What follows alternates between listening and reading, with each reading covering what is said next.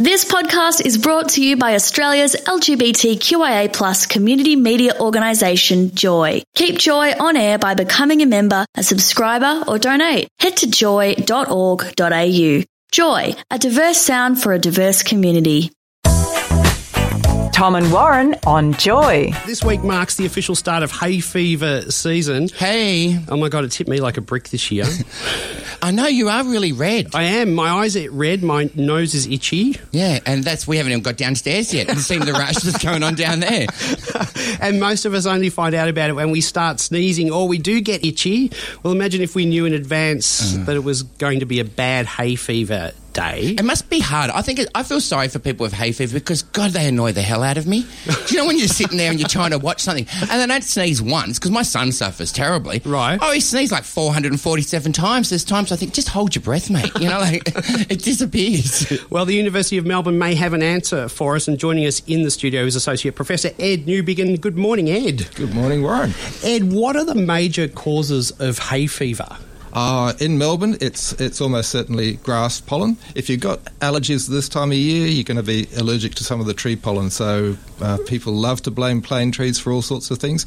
They're the ones that are flowering at the moment. But in a couple of weeks' time, it will kick in. The grass pollen season will kick in, and that's a really bad one. That's the bad, because those plane trees, like, you can be walking down the street and swallow one of the whatever it is that comes out, and then it's horrible. To start coughing. That's a different thing. That's not the pollen. That's parts of the seed. Right. It's because you can see that, isn't it? So the pollen's probably what we're not seeing. Is that correct? It's microscopic. You can't see it. So the stuff that a lot of the street traders complain about, passers-by, pedestrians and so on, that's all comes a little bit later in the year. Yeah. That's when all the flowers are finished doing their flowering and produce seeds. So it's grass. So really, let's think about it. We should, the good old Greeks out there at Ascot Vale, cementing the whole bloody turf probably helped us good. Instead, we ripped up the cement and we planted grass. We should be Greek and just cement the whole lot. Yeah, but it's not really the grass that's local. It's the grass out in Western Victoria. Oh, okay. So it's not the grass. We need a lot of Greeks to cement the whole of Western Victoria. Yeah, and that's not going to be good to grow things, is it? No, the cows don't like that. Put things in pots. Yeah, okay, well, we'll stick with the grass. Ed, why does the pollen season start officially on October 1, and how long does it last? Oh, I decided that for very practical reasons a long time ago. So I've been doing this gig for 20 years. Right. Doing the pollen count for Melbourne, and I just decided I was going to start on October 1st. So you're the man when we watch the weather forecast and we see, there's a pollen count of such and such today, but it's always retrospective, isn't it? Yeah, so it's past 24 hours, so it's an average count of grass in a box of air, which is about 1 metre on all sides. So do you go out there with the box on the roof and and grab it, it's air, magically like that? We do it a little bit more technical than that, but it is. If someone broke wind when they were walking through, would that come through on your test? We wouldn't see that. You can't see wind of that type down the microscope. Okay, I was just wondering, because I thought if someone accidentally passed wind and you grabbed your box and went, you can have the pollen count's going to go through the roof if it was you. Why does Melbourne seem to be particularly bad for hay fever compared to other Australian cities, or is that a myth? Yeah, look, if you want to Google up worst hay fever or hay fever capital of the world, you'll find lots of places want to claim that as a title. So it's going to be more about seasons. So some in a wet year, and grass growth is really driven by rainfall.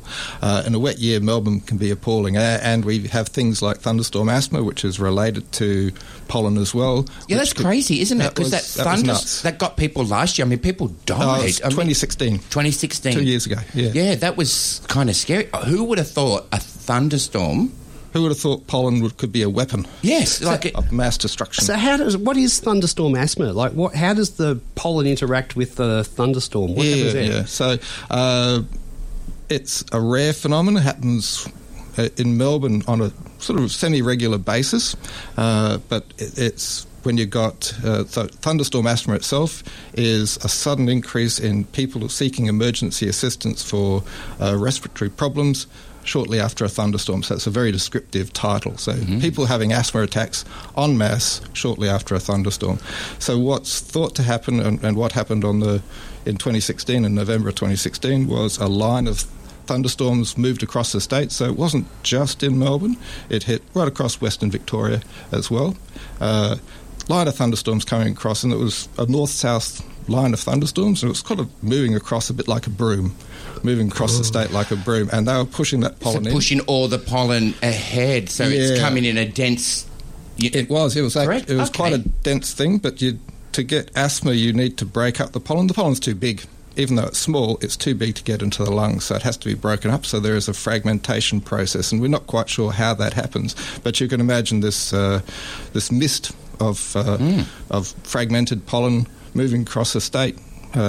Hit Melbourne, where a lot of susceptible people are, about 5:30, 6 o'clock in the afternoon, when everyone's leaving work, getting out, enjoying a nice afternoon, and a lot of people who are susceptible suddenly fell foul of that. So once you get exposed to the pollen, how long until symptoms start in the body? Is it? It's pretty instantaneous.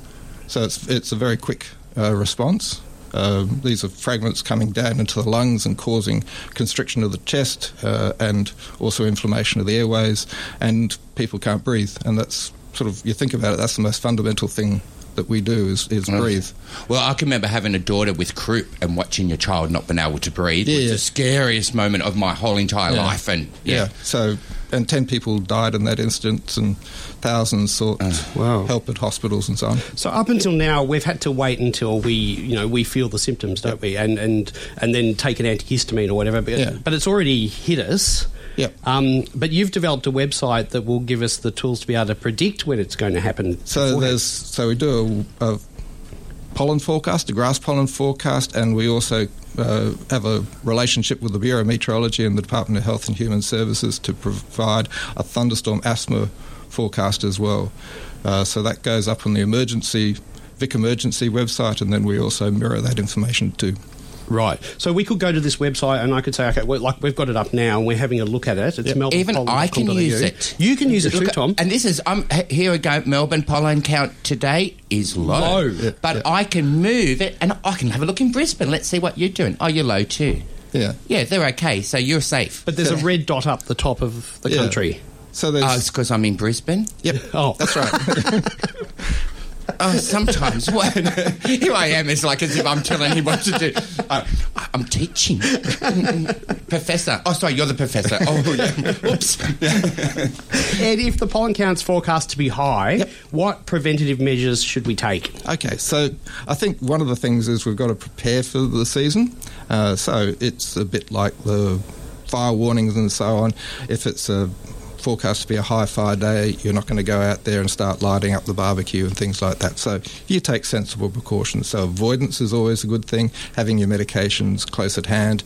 Right. And I think rather than sort of trying to treat those acute episodes, taking sensible steps to ahead of that. So if you're an asthmatic, you've got an asthma prevention plan, and you're taking your preventer medications. And if you're a hay fever sufferer, you might be using steroids up the nose as a way of reducing inflammation. But you do it when you're not feeling unwell, and so that'll mean when these bad days do strike, you're better prepared for them. Will a mask help? You know, you've seen people getting around with those little face masks? Yeah, they generally, sure.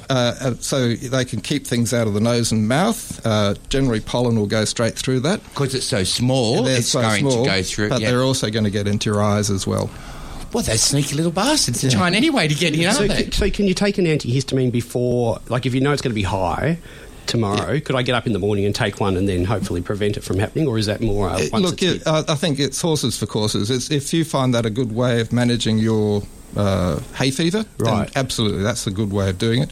Antihistamines tend to be a bit expensive, so and it's a cost which all comes to you. So some people tend to be a bit more cautious about using them, but if you find that taking an antihistamine a day ahead of a high pollen day helps you, then absolutely knock yourself out. Do it. Fantastic. So if you want to check out the website, you can head to melbournepollen.com.au. FYI, today's pollen forecast is low, as we met before. Professor Ed, thanks for coming into Joy this morning. It's been a pleasure. Saving us a lot of sneezes. Wake up with Tom and Warren, Thursdays for breakfast on Joy. Tune in to 94.9 in Melbourne. Stream live at joy.org.au or download the Joy app. Available via podcast at joy.org.au, on iTunes or your favourite podcasting platform. Joy Podcasts, where you want them, when you want them. Thanks for listening to another Joy podcast brought to you by Australia's LGBTQIA+ community media organisation, Joy. Help keep Joy on air. Head to joy.org.au. Joy, a diverse sound for a diverse community.